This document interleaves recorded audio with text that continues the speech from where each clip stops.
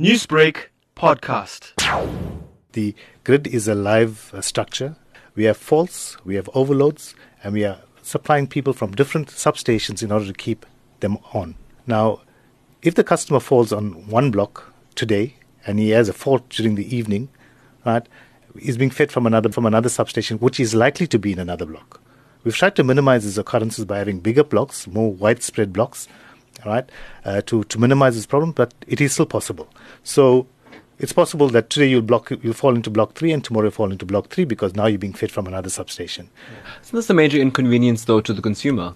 It is. It's a necessary evil. We can't avoid it, and we can't communicate this, in real time to the customer. So what does the customer do in the meantime? Just hang in limbo? As I said, it's an inconvenience. It's a national issue. If we're having these problems in Durban, we have got far more more technological equipment to manage this. If it's inconvenience in Durban, can you imagine what it is in a small municipality? So we're pleading with customers to bear with us through this difficult time. So does that then mean that the eThekwini Electricity Department is not really working on a way to try and ensure that, you actually have the same electricity coming out of the same blocks to the same areas? If the blocks do change, it's normally a temporary measure. And you'll go back to your original block once the problem is sorted out, once the overload trip has been reset or once the fault has been repaired. So you will go back to the normal block.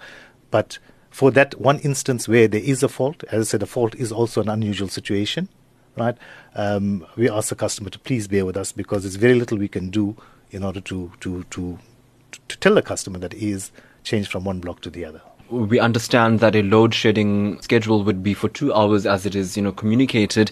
But some communities end up having about 4 to 5 hours of load shedding.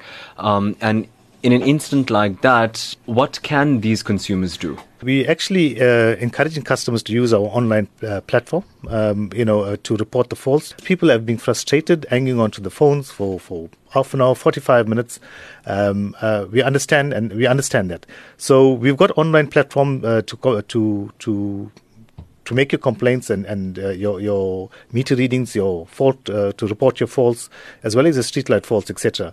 So we encourage that as a first and foremost way to report your faults.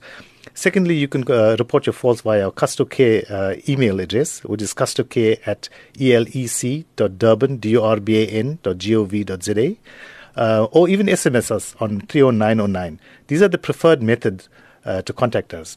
Newsbreak, Lotus FM, powered by SABC News.